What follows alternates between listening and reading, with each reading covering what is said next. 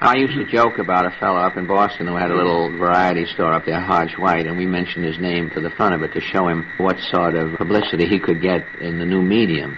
And it worked out very well. He didn't pay for anything. We just used to mention him every week. And he would keep you tuned, of course, while you were on the air. Oh, yes. That time we had this show called Town Hall Tonight, and he used to have our program on every week. 9 to 10 it was. He had some problems in there because his meat slicer used to put static in his radio, so you couldn't buy any meat there from 9 to 10. And what kind of reaction did he get? Well, it made a lot of trouble for him. People came all from around the country and out through New England to look at his store and to get his autograph and then disturb him at his work. He saw the power of the medium and didn't want any part of it.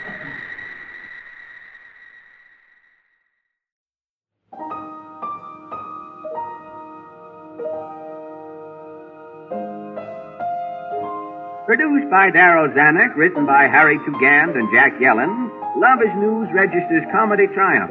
Town Hall News brings you a 10-second preview of this excellent film. When anyone received a letter from Fred Allen out here on the coast, it was like getting a first edition. Everyone would get a call, say, I want you to come over and read the letter, because it was invariably, there was such a funny letter. He loved to keep in touch with people, and all of his letters were in small letters. He never used any capitals, but they were always gems of wit. Now, on Friday night, there will be an... Oh, God. Now, quiet, please. Look, if that is somebody left over from a... Hello?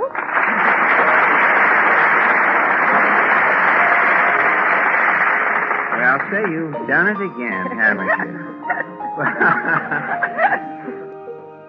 And this wonderful woman, she was a great inspiration to Fred, everything he did, because he respected her so much. When he would write hour after hour at hour, at any time in the morning, she was with him, always. All night when he'd be writing, and she would set the time for him to take the walks. When she'd say, that's enough, let's take a walk, he would drop everything. I didn't mind it when you scraped that overnight bag 2 weeks ago and called that playing the bee. Yeah. But when you stand here tonight and set that whooping cough to music and call that singing, you're going too far. Oh, you didn't like it, huh? Fred had a boy violinist on the show. He was 10 years old, and he played the B. And when he got through with the number, he said to him, he asked his boy, said, how old are you? And the boy says, 10. He says, 10 years old, and you played the B so well. He says, Jack Benny ought to be ashamed of himself. And that's all he said. And he probably said that knowing that I was listening to his show just to make me laugh. Who sent that? It's signed Jack Benny. Oh, Jackie, hey? He's a friend. Oh, there's a sweet guy, Portland. Good old Jackie. Gosh, he's so sweet, he's almost sticky. It's silly to send a birthday wire when it isn't your birthday. Listen, it isn't the stupidity. It's the sentiment gets me. There's the whitest guy I know. Yes, you said he was anemic. Now, listen, don't let anyone tell you Jackie Benny's anemic. He just stays white on purpose so everybody else will look healthy. Gosh, Jack must have a big heart. Why, Jackie Benny's heart so big, you can put a stethoscope on him any place and get action. Did you hear his program last Sunday? Yes. What was that static right in the middle of it? Static? Was it before or after Jack and I sang? It was during. During? Well, let me tell you something.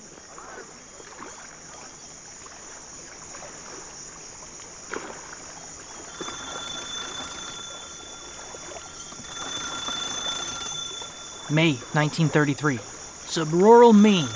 We're here on vacation with Fred Allen and his wife, Portland Hoffa, shortly after his Lynette Bath Club Review radio show was canceled. It had just wrapped a one-season run Sundays at 9 p.m. on CBS. Allen had been paid $1,000 per week and was responsible for the entire cost of the show with this $1,000. He wrote the season with Harry Tugand and felt they were improving, but early problems with sponsors and executives, as well as Lynette's distrust for the viability of radio as an advertising medium, forced him off the air. He needed to get the production out of his system. Allen left New York with Portland Hoffa for the Pine Tree State. One morning, 2 weeks later, this telephone attached to a tree at the edge of a forest rang with news for him. The man who answered this phone will shortly be running a mile up the road to Fred's cottage to tell him that he's wanted back in New York. Hellman's Mayonnaise desperately wants him to star in a new program. On Friday, August 4th, 1933, Fred Allen would premiere as the MC of the Salad Bowl Review on NBC at 10 p.m. It marked the beginning of a decade and a half on the air. He'd be sponsored by such brands as Ipana toothpaste, Sal Hepatica laxatives, Texaco gasoline, Ford Motors, and Tenderleaf tea. Throughout that time, Fred Allen would have high ratings, hypertension, feuds, arguments, and critical praise from presidents, Pulitzer Prize winners, and peers. He was hailed as a man who could have been the 20th century's version of Mark Twain, if only he'd wanted to.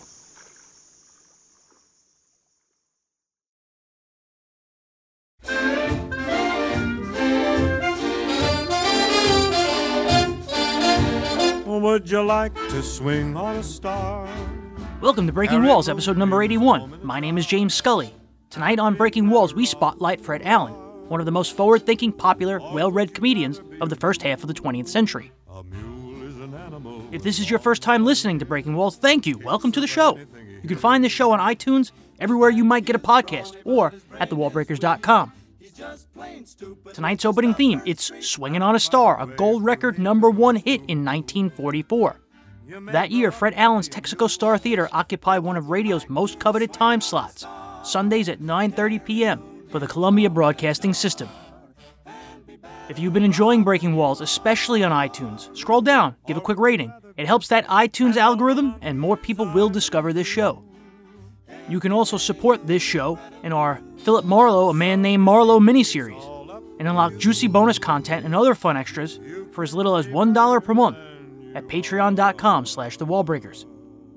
And to keep easily abreast with the show, join our Wallbreakers Facebook group or follow the show on Instagram and on Twitter.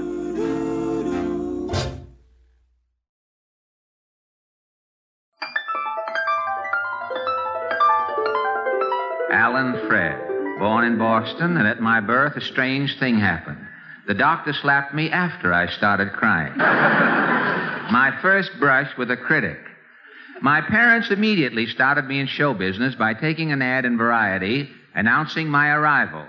Fred Allen has diaper, will travel. I traveled to the three corners of the earth. Since then, there have been many changes. I'm not referring to the diaper. Through general acceptance, I think you find that things change as you progress. Not always for the better, but they change. Life is constant adjustment to change. I mean, nothing stays as it is. And I'm sorry about that. It is unfortunate that you can't just pick a time in your life where things are going well and the children are at a certain age and you just stop there and just live eternally, but you can't do that.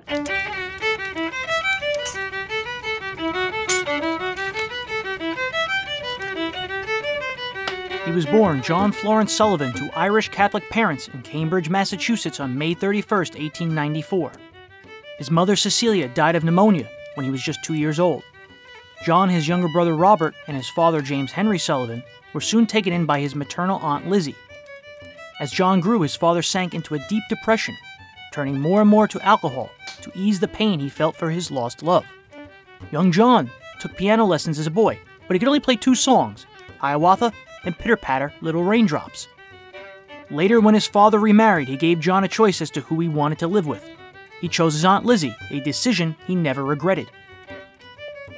On his 14th birthday in 1908, John met his father at Conkeef's Bar on Dartmouth Street in Boston.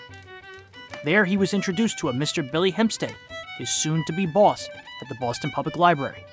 The job paid 20 cents an hour. Money was tight. He gave a portion of what he earned back to his aunt for household expenses.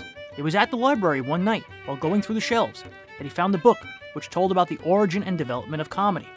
A born performer, he soon began to juggle, practicing for the next 3 years. Shortly after graduating high school, the Boston Public Library was putting on an employee talent show. With the urging from his co-workers, John agreed to appear.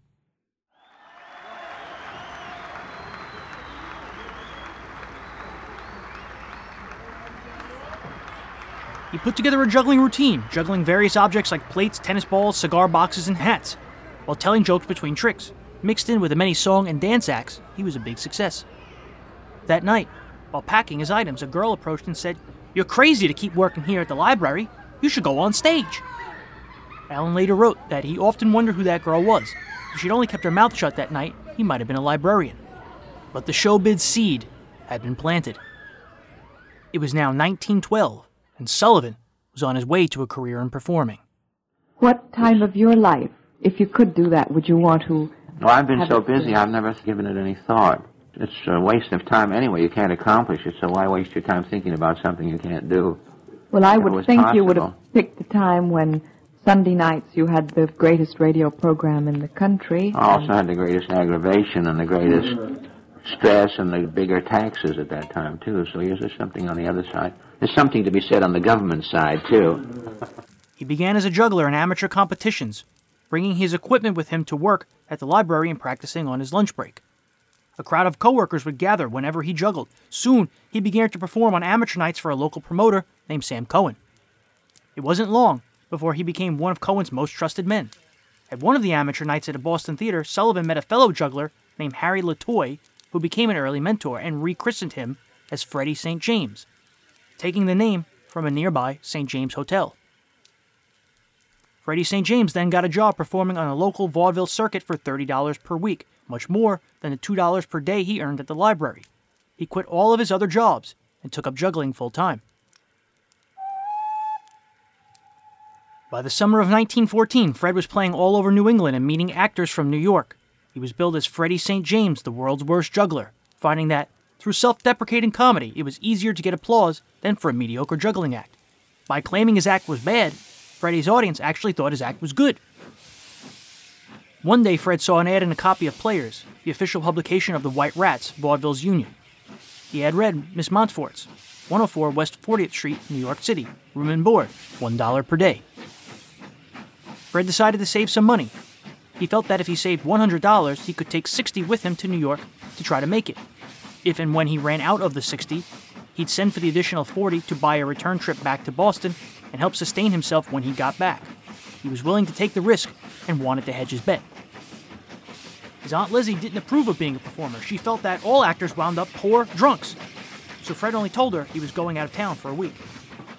During his last date in Boston at the Scenic Temple on Clarendon Street, he bought a suitcase to hold his few belongings and a sample case to hold his juggling props. On Friday, September 18, 1914, he walked into Boston's South Station and boarded a local train for Fall River. Later that afternoon, with a copy of the New York Times in tow, Fred left Manhattan by ship on the old Fall River line.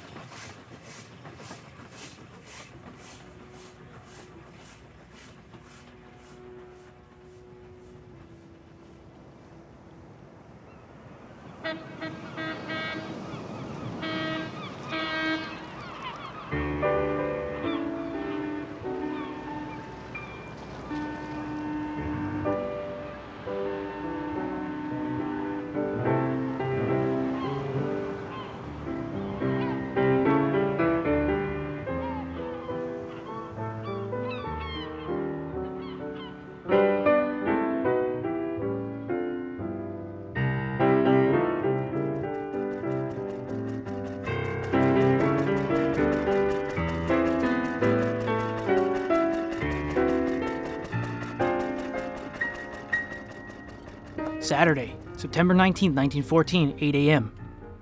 Fred St. James is pulling up to Miss Montfort's boarding house on West 40th Street, right near Bryant Park. His room won't be ready for a few hours, so he decides to take a stroll around Times Square. He sees the attractions of the Great White Way for the first time. Hammersmith's on 43rd, Shanley's Restaurant, frequented by the stars, the Astor Hotel, the Astor Theater, the Gaiety, the Globe, the Criterion, the Winter Gardens, the New York, and the Palace, the mecca for vaudeville performers.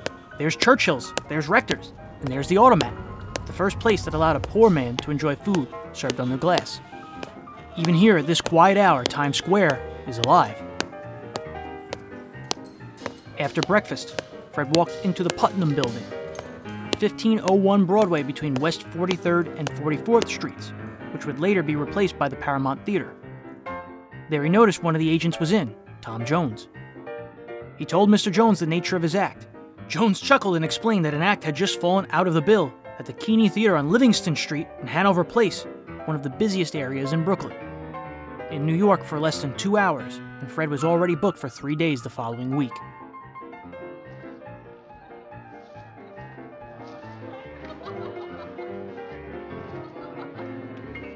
Although his room at the Montfort was windowless and tiny, it was the characters Fred met at the boarding house that helped propel him forward.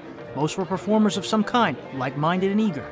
There was Twisto the Contortionist, Broomstick Elliot, the four Banta brothers, the Texas Tommy Dancers, the Carberry brothers, one of whom, John, became a good friend. They all practiced together, ate together, argued together.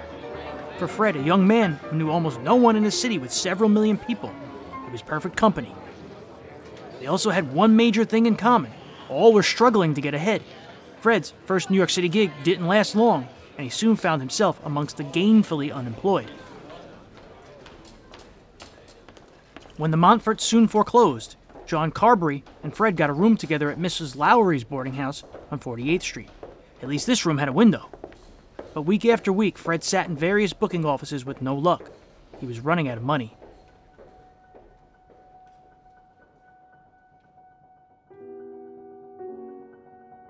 One Monday, he decided to go home.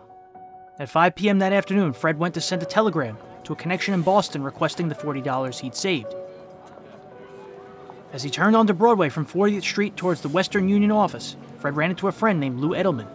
Lou was happy to see him. An act at the Empire Theater in Paterson, New Jersey, on the Poli circuit had been canceled after the matinee performance. Lou had been sent to find the fill-in.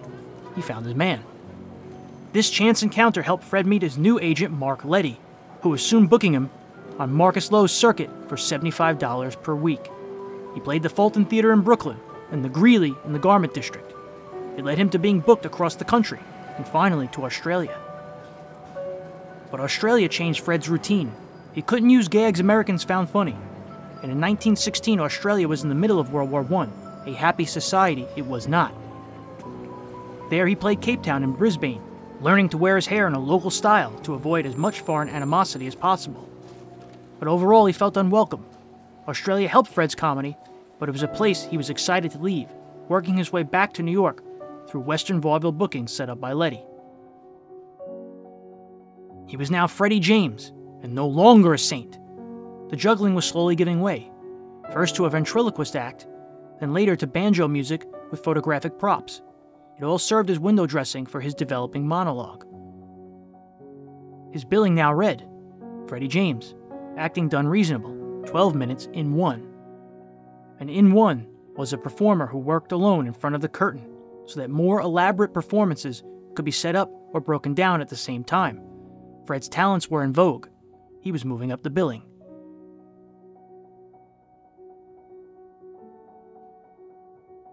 While just 23 years old, he played San Francisco, southwestern Canada, St. Louis, and Chicago. When Fred finally returned to New York, Mark Letty decided it was time to change his name. Freddie James was a nice mid-tier act. He had steadily earned at least $75 per week for 2 years across the world. But for him to take the next step, refinement was needed. By changing his name along with evolving his act, he'd be seen as a new talent. Here, friend Benny Drone explains how Fred got a new name. He was up in a booking office. A fellow by the name of Edgar Allen used to book the Fox circuit around New York. And he was looking for work, and the guy says, what do you do? He says, I juggle. He says, go right down to the 14th Street Theater, the Fox Theater down there, and get your stuff down there, and you'll be able to go on for the rest of the day, and it's a split week. You'll get the 3 days' pay. So after he left, the man at the theater called up and said, what's this fellow's name you're sending down? Because we'd like to put his name out with the rest of the vaudeville bill in front of the theater. And this fella, Edgar Allen, said his name is Edgar Allen. And the fellow on the other side thought he said Fred Allen, so out went Fred Allen, and from then on he was known as Fred Allen. One day he was booked by the Fox Circuit at the City Theater on 14th Street near 3rd Avenue. When Fred arrived at the theater for rehearsal, he found that the booker had given him a new name. And that name was Fred Allen.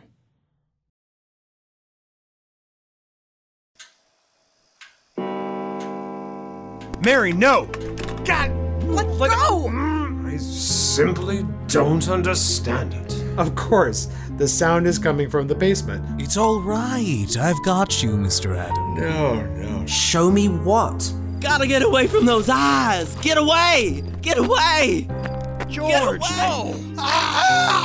Are you attracted to the dark, fascinated by the dramatic, with a side of gruesome and a dash of poetic justice? If your happy place is a gloomy room at midnight, then you should be listening to the podcast 12 Chimes It's Midnight. Please join us, won't you, for plays of mystery, horror, and suspense.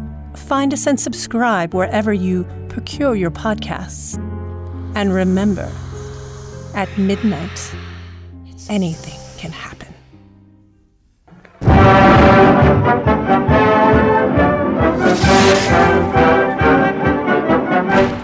Johnny, get your gun, get your gun, get your gun.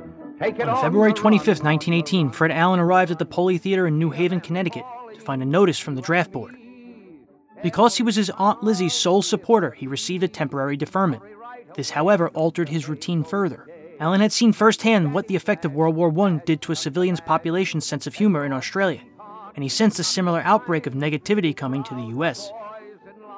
That spring, he played the Jules Delmar circuit from Virginia through Mississippi and into New Orleans.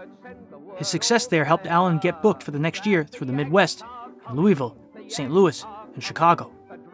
By now, his act included projected nationalistic photography to help stir an impassioned crowd into easy applause. Of his Chicago performance, a critic wrote, "Fred Allen has an original idea of entertaining and gets laughs every minute. His act is wholly his own and is full of the best kind of fun." He was booked straight through the next year, all through the U.S., and in New York at the Royal, the Colonial, and the Bushwick.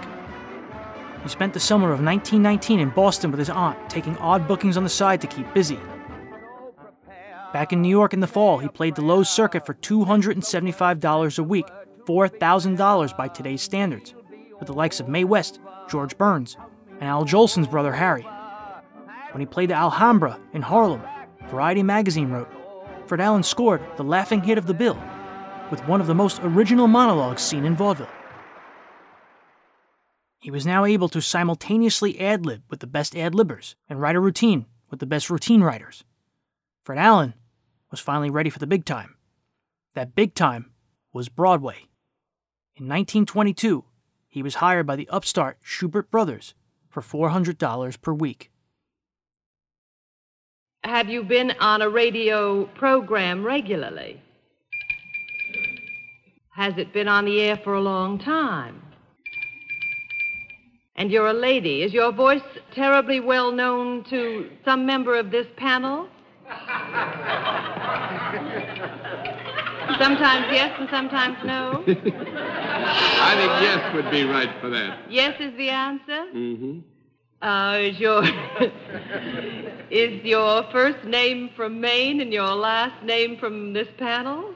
Yes, it is. Is it Portland Hall?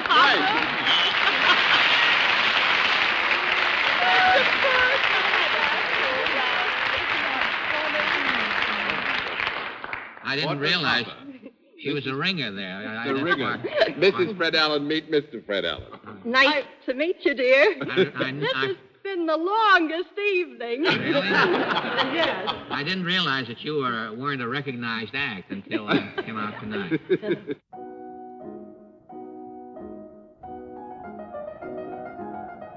When J.J. Schubert hired Fred Allen, it was for the role of a monologuist in a Broadway production of The Passing Show of 1922. Allen would be performing his usual routine in front of the curtain while scenery was being changed behind. He was in charge of writing his own material. One popular gag was the Old Joke Cemetery. Allen had a curtain painted as a graveyard. On the tombstones were the punchlines to 46 old jokes. When the show moved to Chicago after 6 months, Allen met a dancer there named Portland Hoffa. He was soon instructed by the theater company that the show was moving to Hollywood. His cemetery gag prop curtain, however, was not. Allen quit. Back in New York, he demanded a $50 royalty check from the Schuberts when the gag turned up in other acts. They rehired him to MC Artists and Models, the first American revue to showcase chorus women topless. It was Alan's job to come on after the woman finished. The Schuberts and Alan soon came to a mutual release. He followed with the Greenwich Village Follies, similar intimate reviews until Portland joined him in his act. The pair were married in 1928. In 1956, their friend Jim Harkins reflected upon Fred and Portland's relationship. And this wonderful woman, she was a great inspiration to Fred, everything he did, because he respected her so much. When he would write hour after hour at hour, at any time in the morning, she was with him, always. All night when he'd be writing, and she would set the time for him to take the walks. When she'd say, "That's enough, let's take a walk," he would drop everything. There was never any such thing as a squabble in that family, and there was no one ever as married as they were, because they were always together everywhere, no matter where they went.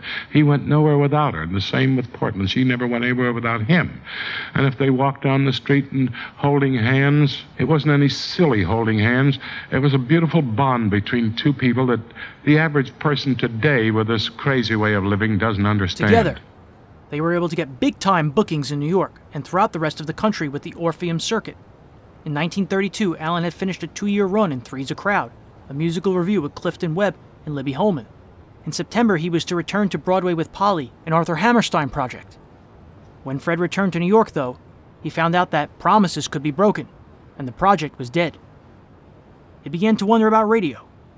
By 1932, many big names like host Ed Sullivan and comedians like Ed Wynn and his good friend George Jessel were already involved in the new medium. Jessel helped convince him to audition. He was an actor of the old school, a comedian with a fine intellect. His talents would have stood up in the days of Raymond Hitchcock, Nat Goodwin, Willie Collier, and Julius Tannen on the stage. And the lecture halls, he would have ably held his own with any Will Rogers, Peter Finlay Dunn, and all the other giants of a more literate age.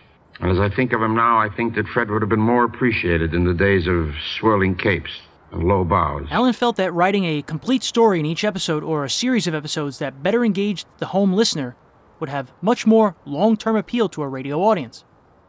He planned a series of programs, each centered on a different business background: a bank, a department store, a detective agency. The characters would be employees and other locals. The Corn Products Company was looking for a show for their Lynette Beauty Powder. Alan got the job as host. This is Roger White, Fred Allen's producer in the days of the Lynette Bath Club.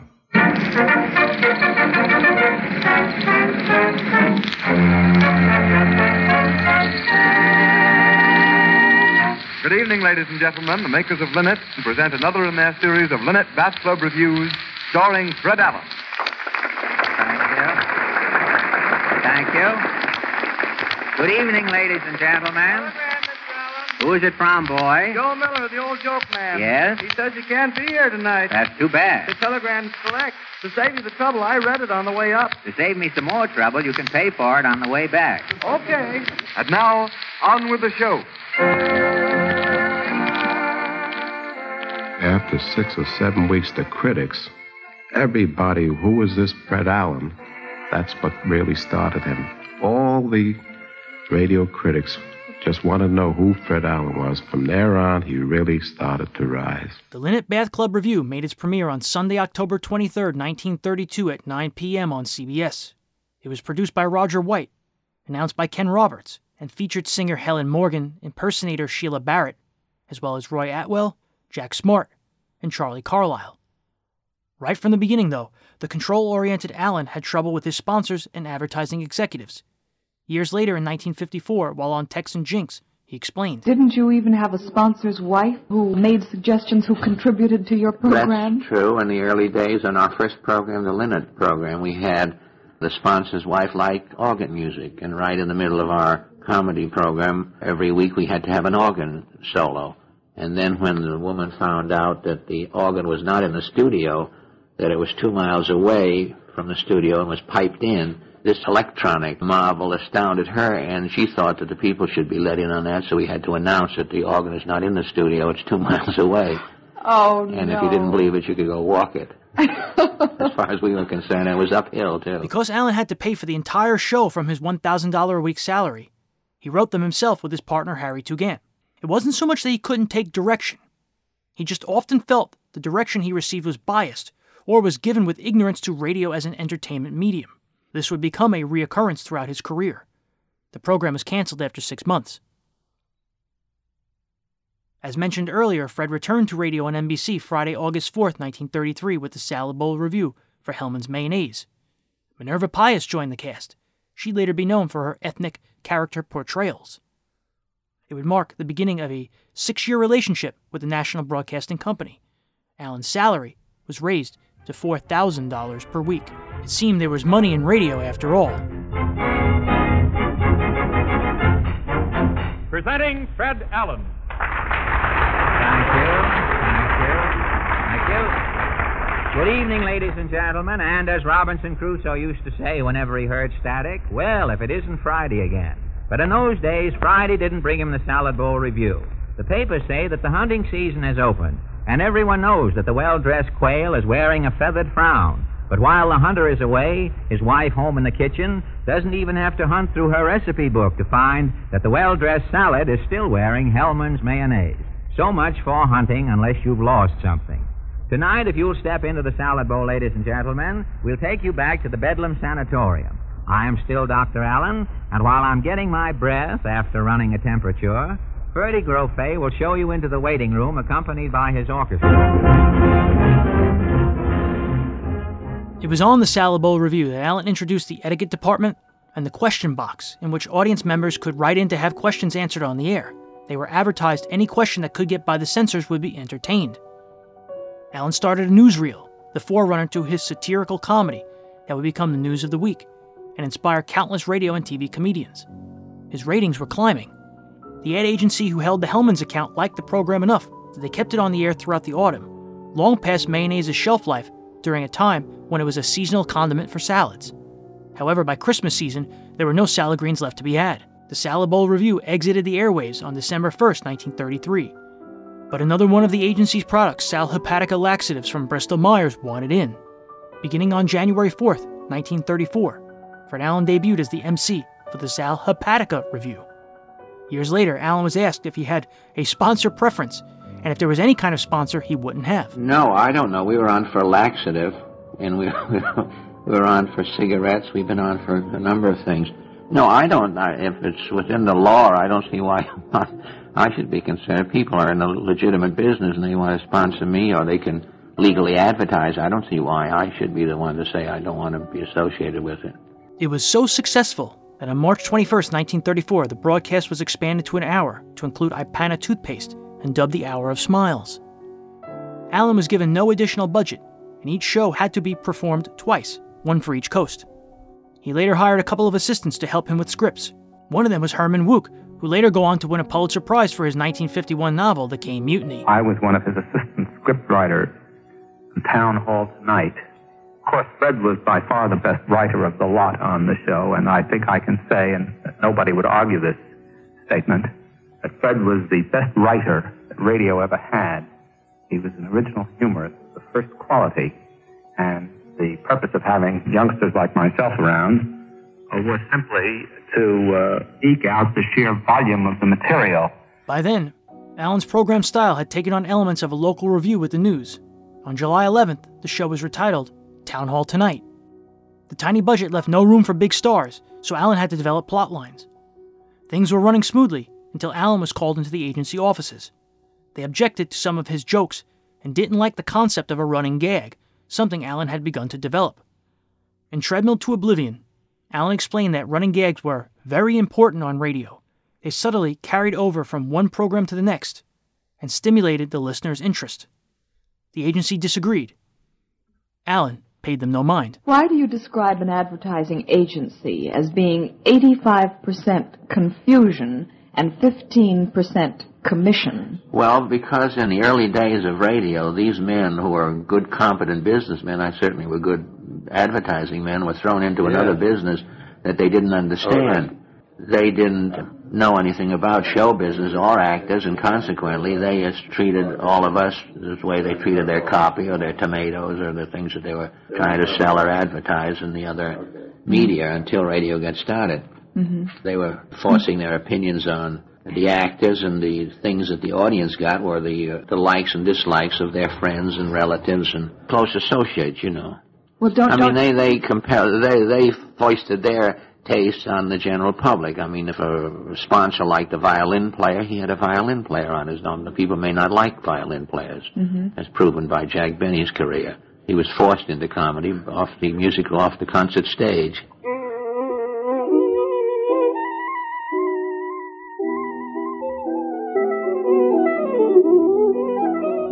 On Sunday, December 30th, 1936, during the East Coast broadcast of Town Hall Tonight, Allen had on, in his amateur performance section of the show, a boy violinist named Stuart Cannon. Cannon played a violin solo of Schubert's The Bee. Jack Benny was known to play the violin with great effort and very poorly, but he had the country's highest rated program. Fred Allen had no way of knowing whether Jack would respond.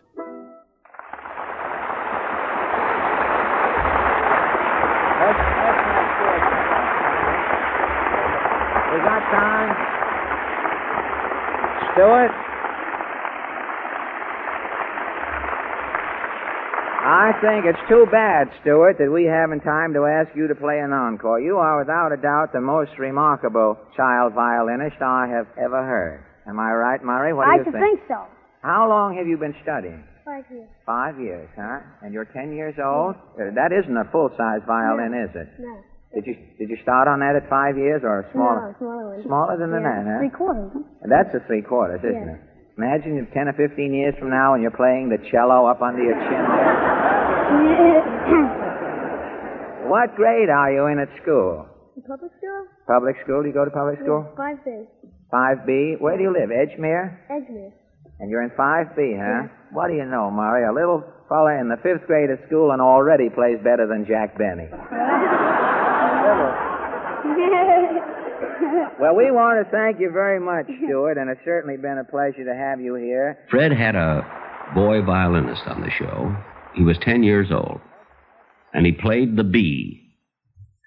And when he got through with the number, he said to him, he asked his boy, he said, how old are you? And the boy says, 10. He says, 10 years old, and you played the B so well. He says, Jack Benny ought to be ashamed of himself. And that's all he said. And he probably said that knowing that I was listening to his show just to make me laugh. So on the next show, on my show, at the very tag of the show, the thing we call the tag, I said to Mary, and this was merely to make Fred laugh, I said, Mary, take this, I'm going to dictate a message to Fred Allen. I want you to mail it for me. Say, Dear Fred, when I was 10 years old, I could play the B too. Well, the next week, Fred had some stooges on who were supposed to have known me in Waukegan, Illinois, to prove that I couldn't play the B when I was 10 years old. The following week on my show, I brought people on from Waukegan who said I could play the B when I was 10 years old. And before we knew it, we were into the darndest feud you have ever seen, which was very funny. And the strange part of it is, I can safely say from 6 to 8 months with this feud before we even called each other on the phone about it. On the January 31st, 1937 episode of the Benny program, Stuart Cannon was on. Jack promised to play the B the following week, but the next week, his violin was stolen. After a week in the desert, we bring you that sun-baked comedian with the warmed-over jokes, Jack Benny. Yes, sir. Thank you. Hello again. This is Jack Benny, that little ray of sunshine, just back from a week at Palm Springs and feeling twice as healthy as ever before. And anything but anemic. Well, that's fine, Jack. That's fine. Did you get down there to get rid of your cold? Yes, Don, my cold and Fred Allen. The cold doesn't bother me anymore. Well, tell me, Jack, have you had any more dreams about Allen since last Sunday? Yes, I have, and it certainly makes a lie out of that old saying that you meet a better class of people in your dreams. Not wishing to interrupt myself, but while I think of it, did you hear Mr. B last Sunday? Oh, yeah. Yes, Jack had a pretty good program, didn't he, Fred? You don't think it sounded any better just because it was coming out of the Waldorf Astoria, do you? I'll bet he won't get his program in there again next Sunday without baggage. Why? What do you mean, Fred? Jack didn't pull any faux pas at the Waldorf, did he? Why, that oak day. You know, coming out, walking down one of the long halls there, he saw a lot of empty finger bowls stacked up on a table. You mean to say Jack didn't know what they were? He never saw a finger bowl before. He said, gosh, the next war is going to be terrible. They're making trench hats for children. No kidding. Imagine that guy driving up in front of the Waldorf in a trailer. The doorman must have been plenty mortified. At the Waldorf? Yeah. The doorman at the Waldorf didn't even know what the trailer was. He thought one of the penthouses blew off the roof. Oh, say, Fred, did you hear Jack say that you missed... Each successive week, the feud built until it was decided that Benny and Allen would meet in the fight of the century on March 14th. NBC was flooded with ticket requests. The entire country was caught up. The show was moved to the Grand Ballroom at the Pierre Hotel to accommodate the crowds. If it isn't Boo Allen. Now, listen, Allen, what's the idea of breaking in here in the middle of my singing? Singing? Yes. Now, listen, Betty. I didn't mind it when you scraped that overnight bag 2 weeks ago and called that playing the bee. Yeah. But when you stand here tonight and set that whooping cough to music and call that singing, you're going too far. Oh, you didn't like it, huh? Like it? Why, you make Andy Devine sound like Lawrence Tibbett. Now, look here, Allen. I don't care what you say about my singing or my violin playing on your own program. But when you come up here, be careful. After all, I've got listeners. Keep your family out of this. Listen. My family likes my singing and my violin playing, too. Your violin playing? Yeah. You're using the verb loosely, Mr. Benson. Why, if I was a horse, if I was a pony even, and found out that my tail... found out that any part of my tail was being used in your violin bow, I'd hang my head in my oat bag from then on. Well, you listen to me, you Wednesday night hawk. Another crack like that, and Town Hall will be looking for a new janitor. Why, you fugitive from a Ripley cartoon? I ought to bend your nose around until if you want to smell anything, you'll have to curb it. You lay a hand on me. You lay a hand on me. Anything we'll say accidentally will be better than the script.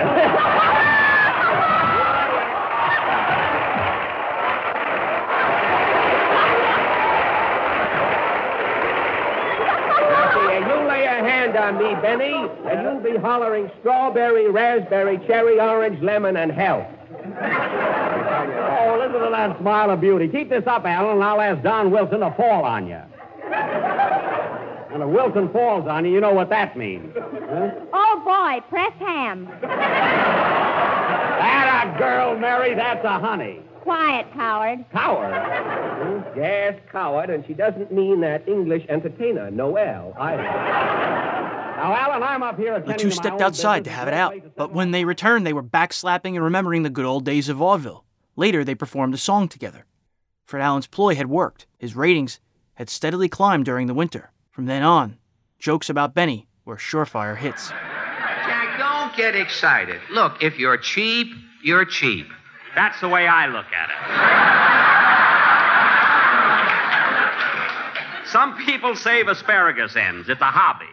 My hobby is not spending. I hate to get these big laughs on your program. The increased ratings didn't stop Fred Allen from worrying. Sylvester Pat Weaver, who later became NBC president, was producing Fred Allen's show in the 1930s. Fred was doing a very literate, high-class program, even though it was broadly conceived in many ways and had a tremendous audience, which a lot of critics, particularly intellectual critics, now forget. They forget that the Fred Allen Show, the Town Hall Tonight Show in those days, in the middle 30s, reached, according to our research at the time, about 3 radio homes out of 4 followed the Fred Allen Show. This is as big an audience as anybody could get. He now had one of the most topical, intelligent programs on the air. In October of 1939, against his wishes, the title of Town Hall Tonight was changed to the Fred Allen Show. The Town Hall News became the March of Time. It marked the end of a successful decade of performance and notoriety for one of America's most famous comedians. But the constant stress of writing a weekly hour-long production was getting to Fred. He was seemingly always at odds with his sponsors and the network. He didn't like their meddling. They felt he was consistently pushing the envelope. Former chief of programming for NBC, John F. Royal, remembers Fred Allen's work ethic in this clip from 1956. While many actors were playing the horses or the nightclubs, Fred would be in his dressing room playing the typewriter one finger, either writing for himself or writing for some other artist not so well off who needed some material. He never became competitive with people. Fred never kicked about billing. He never kicked about dressing rooms. All he wanted was a space in one where he could go out and work. Fred never was vicious. Fred would always pick a big target, because if you're going to be provocative, and he was provocative, he made provocation, and people would take sides and they'd bow, and he went on the basis of using words instead of the old slapstick or the bladder. He would throw custard pies with words. In the constant search for new material, on March 20, 1940, Fred invited falconer Charles Knight in for a People You Don't Expect to Meet interview.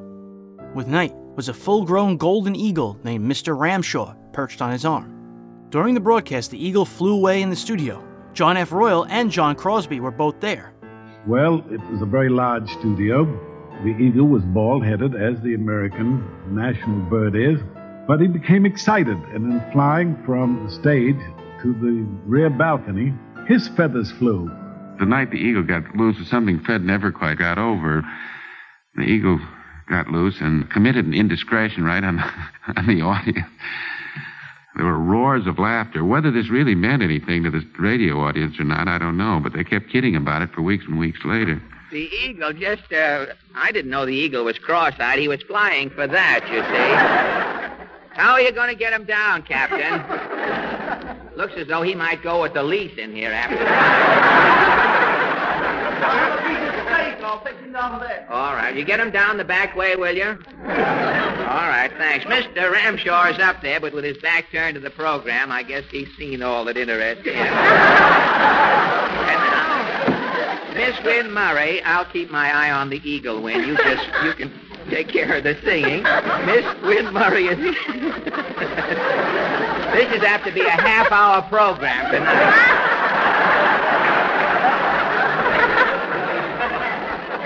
All we need is Mr. Ramshaw to make his own station break, and we'll make it.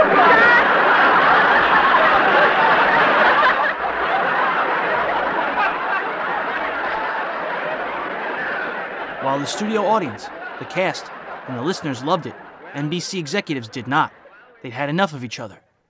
On June 26, 1940, the Fred Allen Show came to a close. Fred was a rebel against authority. He objected to authority whenever it attempted to interfere with what he wanted to do. Fred actually was not a comedian who used blue material, but the censors were terribly cautious, shall we say, and would frequently read into the line something that was not there. Fred Allen desperately needed a break. He decided to take the summer off. This is Ali Silva of Fireside Mystery Theater, coming to you at a time of great peril. Some fiend has tied me to a rope dangling just a few feet over a giant boiling cauldron of... What is that? It smells like gazpacho? But gazpacho is supposed to be served cold. Oh, whatever. Why would I put myself in such a situation? Because we at Fireside Mystery Theater will do whatever it takes to create exciting audio drama. Enjoy our acclaimed anthology series of original eerie radio plays, performed before a live audience by a full cast of magnificent actors and a crew of amazing musicians and technicians. Just go to firesidemysterytheater.com for show listings, info about us, and links to our podcast. Take a listen for yourself today and find out why our podcast is among one of the top audio drama series out there. Oh, brother, that villain is cutting my rope. Well, that must mean my time is up. So tune in and subscribe to the Fireside Mystery Theater podcast. Oh, and be sure to mind the shadow.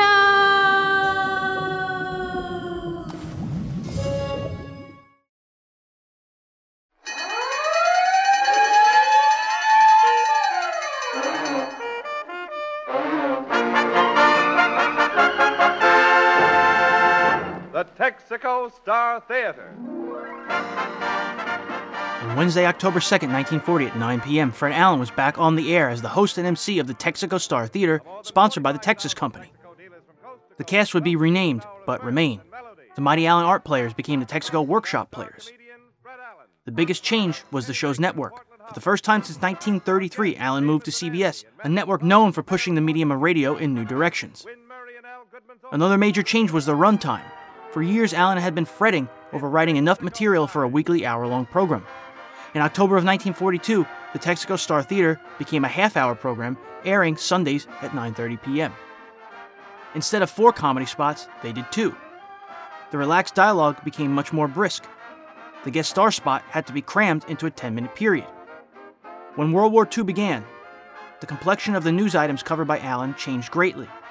As the war progressed, the American government instituted rations on food, rubber, gasoline, and other items. The comedy dialogue had to be written carefully. Allen was threading a needle between comedy and national morale, and he did so with great success.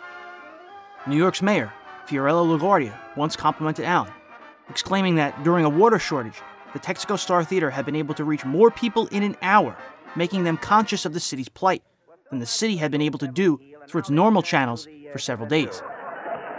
Newsreel for tonight, Mr. Allen. Well, during the past week, Portland, the president and the mayor of New York have both given the country their recipes for stretching coffee. You've perhaps seen it in the paper, huh? Well, tonight the question is, who makes the better coffee? President Roosevelt or Mayor LaGuardia?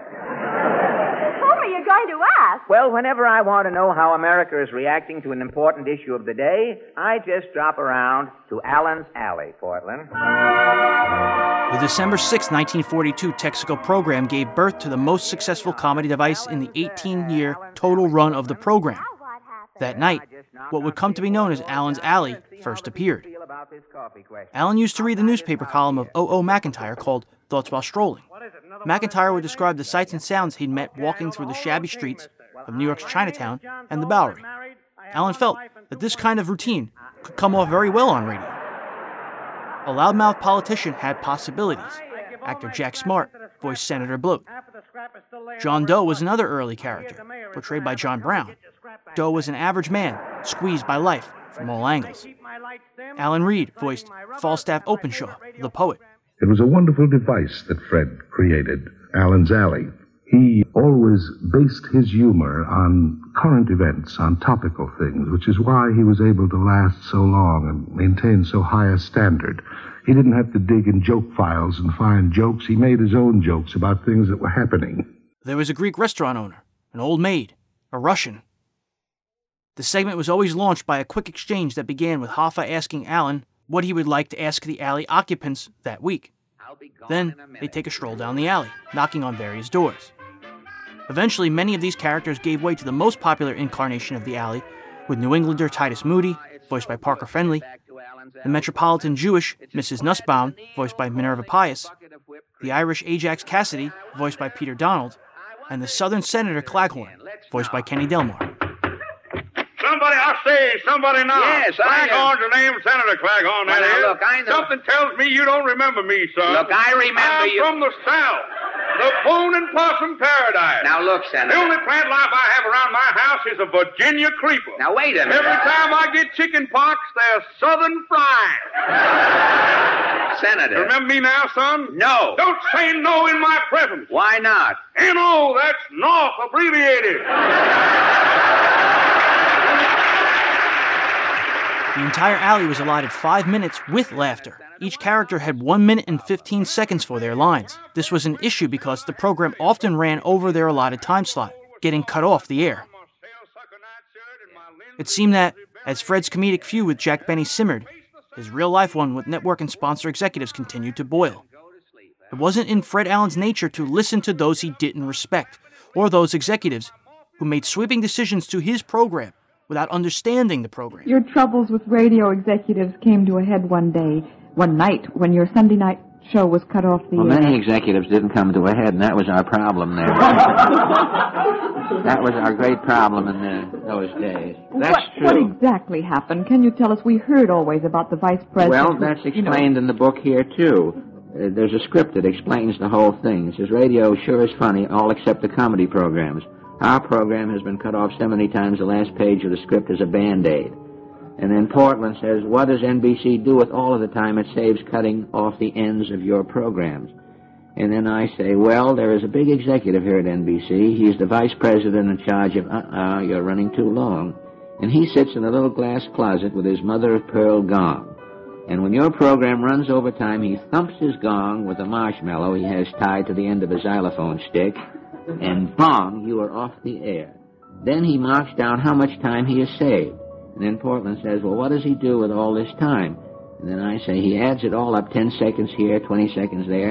And when he's saved up enough seconds, minutes, and hours to make 2 weeks, NBC lets the vice president use the 2 weeks of our time for his vacation. And Portland says he's living on borrowed time, and I say, and he's enjoying every minute of it. And that's why the man cut us off. He claimed that we were insulting the executives, and I claimed that it was impossible at that time for the executives who are rampant on the network. It was impossible to insult them. But now, what was the real problem? They would cut you off a little early at night, or you would run long? Well, the problem was that it was impossible to judge the running time of a comedy show, because if your audience was exceptionally good, we used to allow over 5 minutes and 30 minutes just for laughter.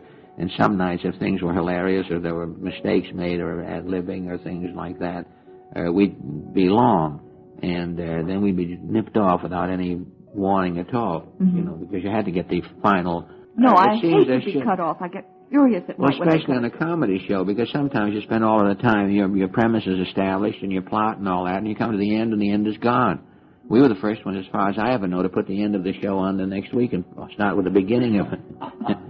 Oh, dear. But it just seemed that there was no flexible approach to the problems of the medium, you see. It was more important to get off on time than it was to be good. The New York Herald Tribune critic John Crosby later wrote that part of what made Fred's battles with censorship so difficult was that the man assigned to review his scripts had little sense of humor and frankly admitted he didn't understand Allen's peculiar brand of humor at all. As the host and writer, there was no one who understood the Fred Allen Show like Fred Allen. This fight, however, was getting to him. In 1944, he had to quit the Texaco Star Theater as a battle with high blood pressure forced him off the air. All right. Who was the 6th President of the United States? John Quincy Adams. John Quincy Adams is correct, and Mr. Myron Proudfoot is king for a day. In the fall of 1945, Allen returned to radio on NBC Sundays at 8:30 with the Fred Allen Show, sponsored by Blue Bonnet Margarine and Tenderleaf Tea. With he and Jack Benny back on the same network, the two rekindled their feud. It came to a climax on the May 26, 1946 episode with a sketch entitled King for a Day. Benny pretended to be a contestant named Myron Proudfoot on Allen's new quiz show, satirizing the big money game shows of the day. The skit was mostly ad-libbed, and the ending was a surprise to everyone, including Jack Benny, except for Fred Allen. 200 pounds of self-hardening putty for King for a day. Just what I needed. This is just the beginning, King. King, you are over 35. By 2 years. Fine. That jumbo cotton, Uncle Jim, for His Majesty. He's over... Effie, that's yipe backward. And here, the piston rod from a genuine Baldwin locomotive for His Majesty the King. A small locomotive. And here, from Melody Lane Music Shop, this case of 2,000 soybean mandolin picks. These are the mandolins. I just keep pinching myself to believe it. Immediately after this program, Your Majesty will be guest of honor at a banquet at Hamburger Heaven. Tomorrow morning, through the courtesy of the sanitation department, you will be guest conductor on the 11.5 garbage run through the Bronx. At night, in your ermine robe, you will be whisked by bicycle to Orange, New Jersey, where you will be the judge in a chicken cleaning contest. king for a day. And that's not all. There's more? Yes, we're going to start right now to make you look like a king. Sam of Sam's Super Shoe Shine Stand is here to brush your shoes. All right, Sam. Sam, watch out for the button. Next, the president of the Busy Bee Hat Cleaners is here to block your hat. Take the king's hat, Mr. Bumble. And change the newspaper in the hat bag. Your suit is a little baggy, King. Boys, take His Majesty's coat off. Wait. On our stage, we have a Hoffman pressing machine. Now, wait a minute. An expert operating the Hoffman pressing machine will press your trousers. Now, wait! Hands off, boy. Now, wait a minute, Alan. Keep your shirt on, King. You better keep my shirt on. We're a little late, folks. Tune in Now, again come on, next Alan. week. Give me my pants. Quiet, King. Alan, this is a break. Where are my pants? Denny, for 15 years I've been waiting to catch you like Alan, this. you haven't seen the end of me. It won't be long now. I want my pants. Well, if you don't know what day today is. Today is the day to get out the tall glasses. The iced tea season is here. Time to enjoy iced tender leaf tea, one of summer's main attractions. Yes, iced tea is raised to its ultimate best by the use of this richer blend. In fact, the iced tea season has played a big part in making tender leaf tea so famous for flavor. Flavor means more. It's more important through the summer months. So everybody sets out to get all the flavor going, and that leads straight to tender leaf tea for finer flavor and more art. In spite of melting ice, the richer goodness of tender leaf tea persists. The last swallow of the glass is still delicious, still flavorful tender leaf tea. As summer This comes is on, NBC, the national broadcasting company.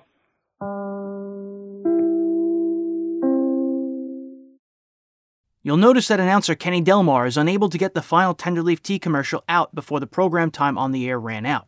NBC executives were incensed. Allen tried to explain that there was no way to predict how long an audience would laugh. Depantsing Jack Benny in his studio certainly caused the audience to lose control. In October of 1946, Allen wrote a skit called The Radio Milkadoo, containing references to the hucksters of radio, the vice presidents and clerks who, confidentially, were a bunch of jerks. He was censored by NBC. No longer was Fred Allen allowed to ad-lib. He took out his frustrations in the press, calling the censors the executive fungus that forms on desks. He claimed they were molehill men, because every day they went into work with a pile of molehills on their desk and had until 5 o'clock to turn them into mountains. Shortly thereafter, when on the air, the network cut him off in the middle of a joke, but other comedians joined in. Red Skelton mentioned Allen on his show and was immediately cut off too, but he kept talking for the studio audience, telling them, "You know what NBC means, don't you? Nothing but cuts, nothing but confusion, nobody's certain." Bob Hope mentioned Allen and got censored. Finally, Dennis Day took the last shot at NBC on his Day in the Life Wednesday night sitcom. "I'm listening to the radio," he said to his girlfriend Mildred. "I don't hear anything," said Mildred. "I know," said Dennis. "Fred Allen's on." NBC announced shortly thereafter that its comedians were free to say whatever they liked. It didn't matter. They had been doing it for years. Fred Allen had finally won.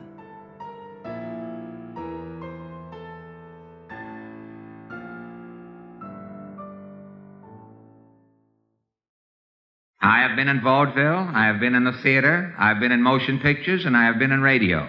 Currently, I am in trouble. Trouble spelled sideways is television. Television has not only changed the lives of the performers, but the lives of many innocent people. I heard of a sad case where, after a couple got married on the Bride and Groom television program, they learned that their marriage will not be legal in 12 states for 6 weeks until the kinescope is shown there.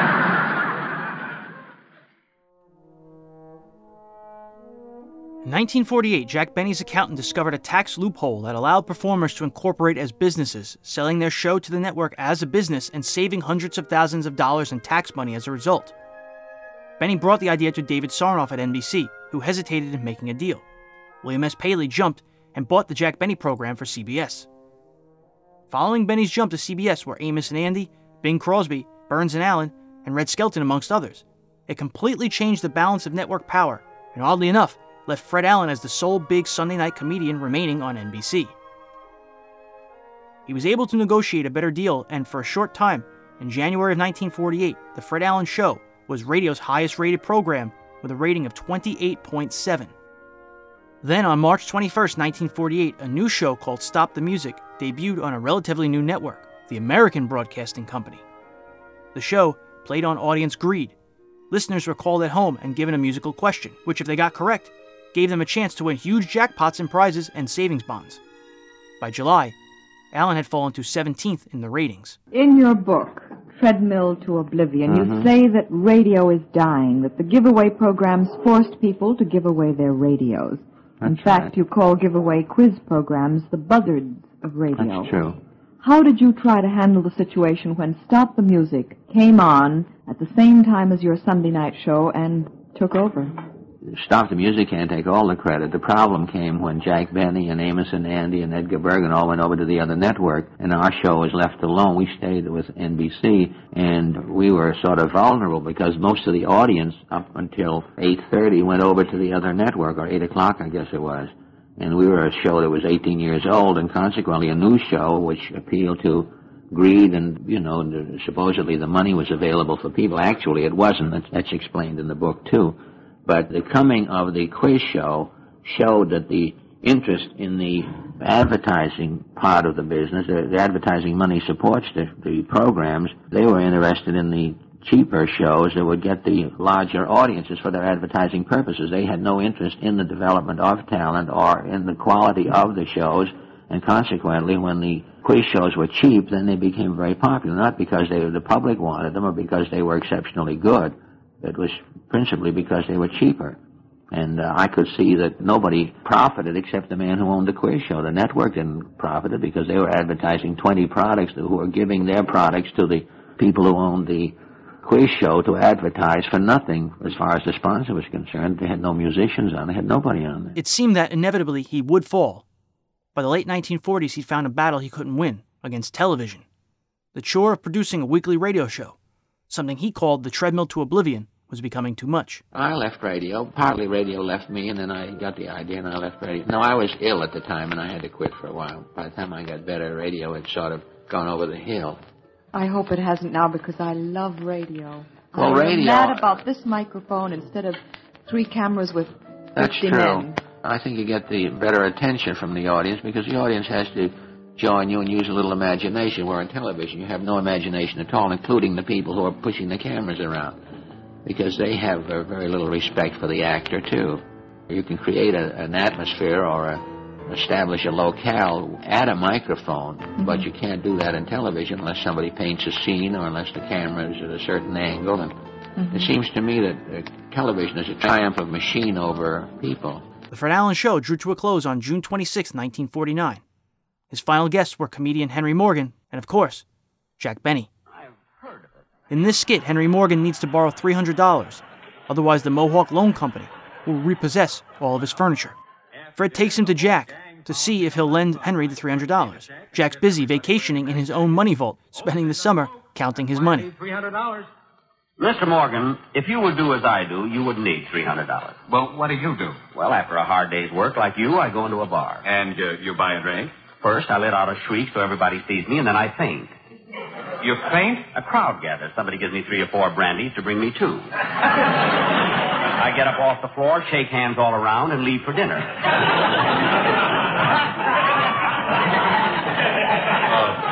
Do you eat alone, Mr. Benny? No, I usually find a group of friends at a table, and I sit with them. Who pays for the dinner? Well, all during the meal, I keep feeling my pat of butter. You keep feeling your butter? Yes. When it comes time to pay, I reach for the check. While my hand is slipping around, somebody else picks it up. Well, I'd like to know something. After dinner, do you go out to a nightclub? Always. I order champagne for everybody. Then just before the floor show finishes, I swallow 4 sleeping pills fast. 4 sleeping pills? Yes, I don't know how the party ends up or who pays the check. I just wake up in bed the next day well rested. You see, Henry, Mr. Benny really knows how to live. And nobody ever made me this cheap on my own program.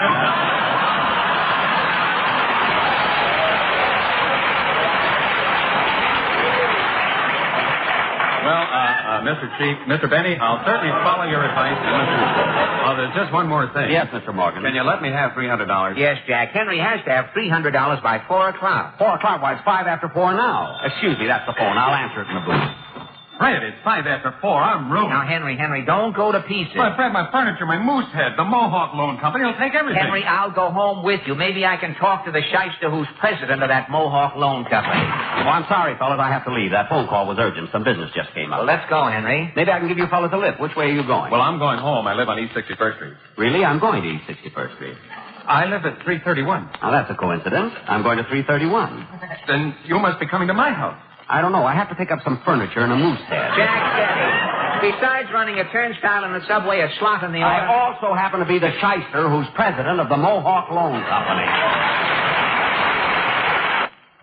This is NBC, the National Broadcasting Company.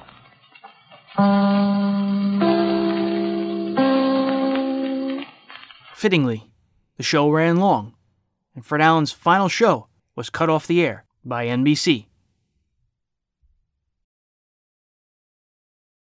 When Fred Allen and I worked together for 2 years on The Big Show, he was certainly the Rock of Gibraltar to all of us. And I remember, as I think you probably all know, who've read so much and heard so much about him, he was a deeply religious man. And every Sunday we'd break between about 10 and 11:30, and he and his beloved Portland would go to church. And I'd always say, well, darlings, burn a candle for me. And when we went to London and Paris to do The Big Show, when we were in Paris, Fred was a great walker, and he very rarely took a taxi or a car, and he wanted to find a church, and I asked him, couldn't I give them a lift in my car, and we had a French chauffeur, and he drove them to this beautiful church. And as Fred got out, he said, you think we'll need an interpreter in there? An hour and 30 minutes, this program will present in person such bright stars as Fred Allen, Mindy Carson, Jimmy Durante, Jose Ferrer, Portland Hoffa, Frankie Lane, Paul Lucas, Ethel Merman, Russell Knight, Danny Thomas, Meredith Wilson, and my name, darling, is Tallulah Bankhead.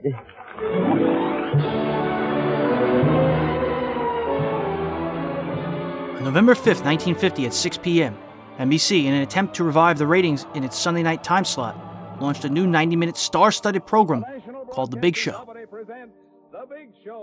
It was hosted by Tallulah Bankhead, written by Goodman Ace, with music by Meredith Wilson, announced by Jimmy Wallington, and a rotating weekly cast that included everyone from Danny Thomas to Ethel Merman to Fanny Bryce to Bob Hope, Groucho Marx, Eddie Cantor, Rudy Valley, Danny Kaye, Judy Holliday, Ed Wynn, and Fred Allen. Ace had long been an admirer of Fred's work. Allen appeared on 24 of the show's 57 installments, including the landmark premiere, and showed he had not lost his trademark ad-lib skill or his wit. It was in one of the many acerbic letters I got from Fred when I was in Hollywood that he wrote his now famous description of the West Coast. California, he said, is a wonderful place to live if you happen to be an orange. One day I asked Fred why he always typed in lowercase. Doesn't the shift key on your typewriter work, Fred? And he said, yes, but I've never been able to shift for myself. Each episode cost over $100,000 to produce. Hopes were high. Before the show's launch, the entire cast flew out to London and Paris for a lavish publicity stunt.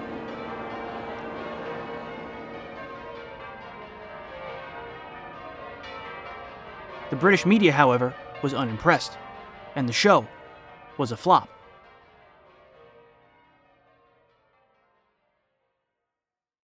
The buckshot method of throwing enough stars against the wall and hoping they stuck fell on its face. Critics found the songs tuneless, the dialogue witless, and the jokes bad. It was a production that had come 10 years too late, probably. Fred Allen sensed the upcoming vitriol when in Paris he made a few cracks about the French. In Paris, he came up with some of the funniest lines I personally have ever heard. He said that the food in Paris is served in flames. For the first time, the American in Paris enjoys food he can read by. He also had the great lines about the money. He said that, French money is made of ridiculously thin paper. And he said that it was the thinnest paper he'd ever seen in public. He also had lines like, French money is Kleenex with murals. He said he'd been blowing his nose in it for 5 days before he found out it was money.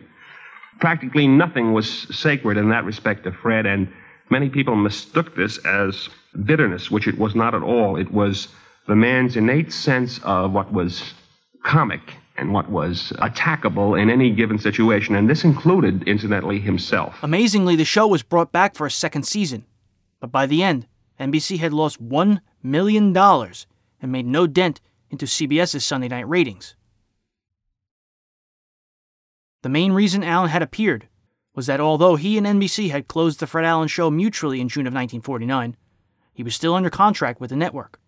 After the final broadcast on April 20th, 1952, Fred Allen was only too happy to walk away. Fred, my darling, you fool. Oh, yeah. It's so nice to have you back on radio. I've missed you. Oh, so you are the one. According to Hooper, you are the one. No, darling, we've all missed you. Why don't you come back, Fred? Well, I'll tell you, darling. I have been dabbling in something which, for the want of a better name, we shall call television. Please, darling, people are eating. Oh, I'm sorry. Say, you didn't by any chance happen to see me on my first television show, did you? No, I didn't, Fred. You weren't home? Oh, yes, I was home, darling. Oh, no set, darling? No guts, darling. Well, you know television's a new medium, and I have discovered why they call it a medium. Because nothing is well done. Oh, very little.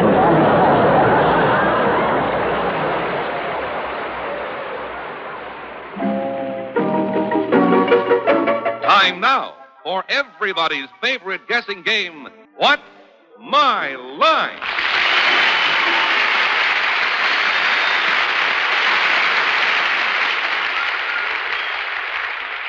And now let's meet our award-winning What's My Line panel. First, the delightful star of stage and television, Miss Arlene Francis.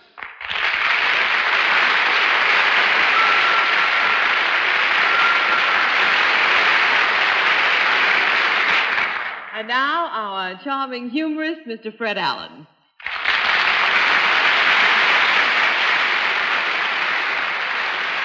Allen did break into television, first as the MC of Judge for Yourself, and finally as a regular panel guest on the CBS quiz show What's My Line. Between 1954 and 56, he also worked as a newspaper columnist and a memoirist, renting a small New York office to work 6 hours a day without distractions. There he wrote Treadmill to Oblivion, published in 1954, which reviewed his radio and television years, and Much Ado About Me, published in 1956, which covered his childhood, vaudeville, and Broadway years. Treadmill was the best-selling book on radio's classic period for many years.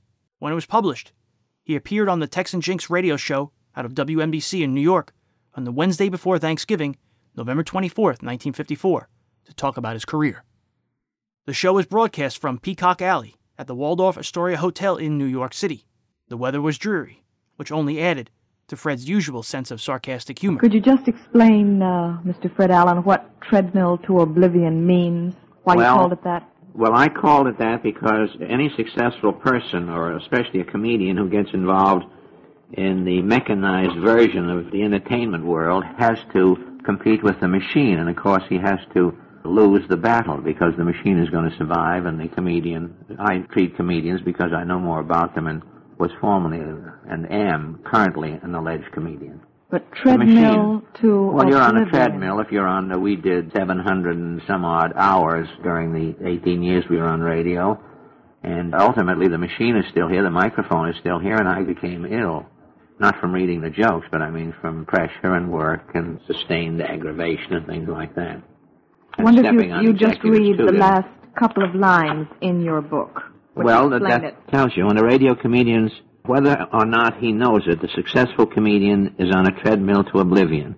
When a radio comedian's program is finally finished, it slinks down memory lane into the limbo of yesterday's happy hours. All that the comedian has to show for his years of work and aggravation is the echo of forgotten laughter and some receipts from the Treasury Department. But that's sad. It is sad, but it's true. Everything that's true is sad, in a way. By 1954, Allen had already had his first heart attack. Always a letter writer, he reflected upon the lifestyle changes that he was forced to adopt to his friend, Doc Rockwell.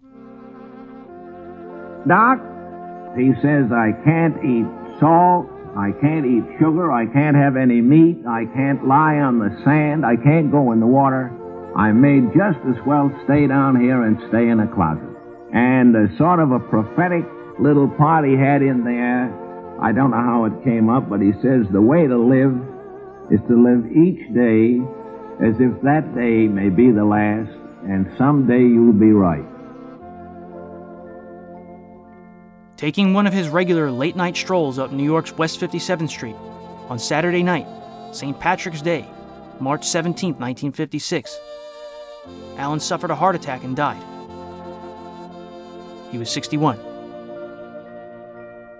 Fred Allen left a legacy as a profound thinker, a tireless writer, and a critic of those who he felt unjustly criticized him. As word spread around the entertainment community, all those who knew him mourned. Jack Benny was profoundly shaken. In truth, as funny as Jack Benny was, his humor was never exactly the same afterwards without his old sparring partner. During the following night's regular Sunday broadcast of What's My Line at 10:30 p.m., barely 24 hours following Allen's death, host John Daly preceded the program with a special message to the viewing audience. Steve Allen took Fred's place on the panel. This is a melancholy time for us, as I'm sure it is for you. I'm sure most of you know that during last night, Fred Allen passed away.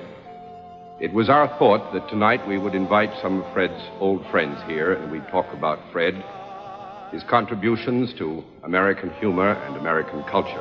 Or perhaps we would go into the library of film, which we have, excerpt it, and tell something of the story of Fred Allen and the great contributions that he made to our industry.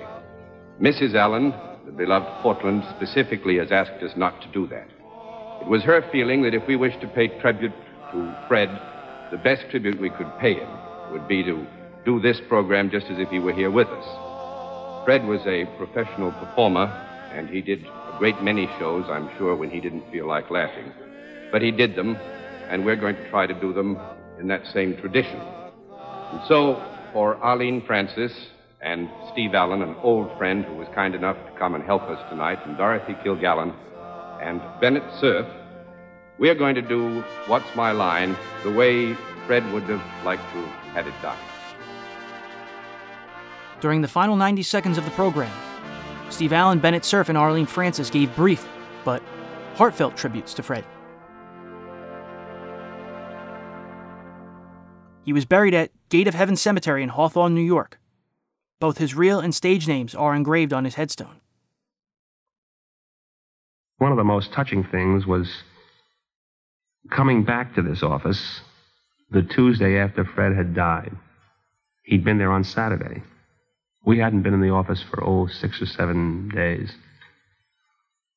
And we never quite were sure when Fred had been in the office. We knew he was there every day, and yet there was never any sign that Fred had occupied this place, except if you knew Fred. Everything was neat as a pin. The dust was still neat. He disturbed so little, and yet disturbed so much with his tremendous talent.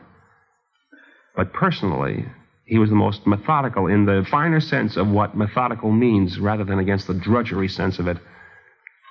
We walked in that following Tuesday and opened the refrigerator, and there were the 2 bottles of apple juice and the 4 or 5 pieces of fruit and the little container of cottage cheese. And in the bottom of the wastebasket, which was quite clean, were a few little shavings from the pencils he had sharpened, the last pencils he had sharpened. But when I opened the secretary drawer, and in it were 12 brown paper bags, neatly folded. These were the bags with which he had brought to work the fruit, the apple juice, and so on. He never threw them away in case we might possibly need them. And on the big show, there was a theme song written by Meredith Wilson that we always ended the show with. And I would like to end this tribute by quoting the last line on the big show. May the good Lord bless and keep you until we meet again. Good night, darling. So what is Fred Allen's legacy?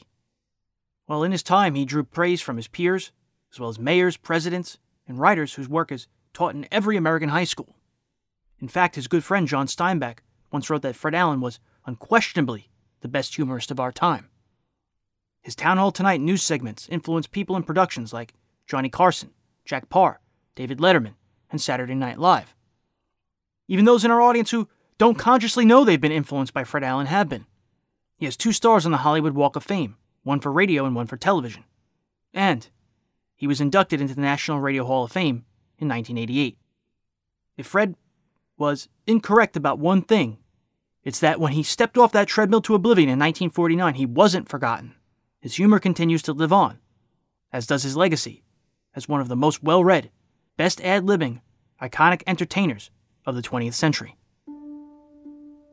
And speaking of iconic entertainers from the 20th century. Well, good evening, Bing. Good evening, Fred. Say, that applause had a lot of life to it. Did you sense it as I walked on? It did, the Bill. electric quality. Bill. Did you have it transcribed out in sunny California for release here in the gloom of West 48th Street? Next time on Breaking Walls, a station monopoly complaint filed by the Mutual Broadcasting System with the FCC in 1934 leads to RCA selling its secondary chain, the NBC Blue Network.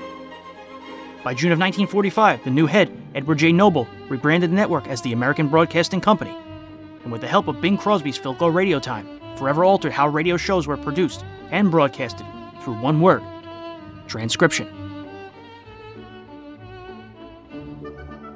The reading material used in today's episode was The Encyclopedia of Old Time Radio by John Dunning, Treadmill to Oblivion and Much Ado About Me, both by Fred Allen. Selected music featured in today's episode was Swingin' on a Star by Bing Crosby, and Over There, recorded live by George M. Cohan. I'd like to thank Larry and John Gassman as well as Walden Hughes for their continued help and support. They host a program, by the way, on the Yesterday USA Radio Network, which you can visit at yesterdayusa.com. The 3 gentlemen are also members of SPURVAC, the Society to Preserve and Encourage Radio, Drama, Variety, and Comedy. They're having their next convention this coming November 1st through the 3rd at the Crowne Plaza Hotel at 3131 Bristol Street in Costa Mesa, California. For more information, please go to spurvac.com. I'd also like to thank both of our sponsors for the episode, the Fireside Mystery Theater and 12 Chimes It's Midnight. Both podcasts can easily be found on iTunes. I'd finally like to thank you, the listening audience. Your feedback has been tremendously galvanizing, and I'm going to keep pushing forward because since December 1st of last year, monthly plays and downloads for Breaking Walls are up over 1,500%. That means that our audience is 15 times what it was just 6 months ago. Thank you.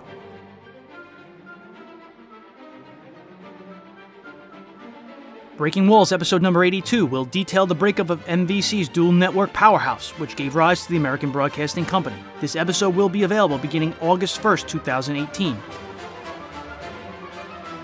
In the meantime, the final 2 episodes of A Man Named Marlowe, our audio drama miniseries set in 1935 Los Angeles and featuring Raymond Chandler's famous private eye, Philip Marlowe. They'll be out in July. Those 2 episodes will premiere on July 8th and July 22nd. Both shows are available in the same feed and can be subscribed to by searching for Breaking Walls everywhere you get your podcasts or at thewallbreakers.com. If you listen to Breaking Walls on your iPhone through iTunes, give me a quick rating. Each rating helps jigger the iTunes algorithm into action and helps more people who'd potentially love to know about the golden age of radio discover the show. And if you've got some spare change, you can become a Patreon supporter for as little as $1 a month by going to patreon.com/thewallbreakers. I'll be updating the Patreon feed with new goodies this Independence Day weekend. And by the way, can you believe it's already July? Time flies on this treadmill to oblivion called life. But until July 10th for episode 5 of A Man Named Marlowe, and until August 1st for Breaking Walls episode number 82. My name is James Scully. This has been Breaking Walls episode number 81.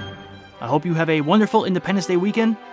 If you're here in the good old US of A, catch some rays, catch some hugs, and I'll catch you on the flip side. Thank you very much.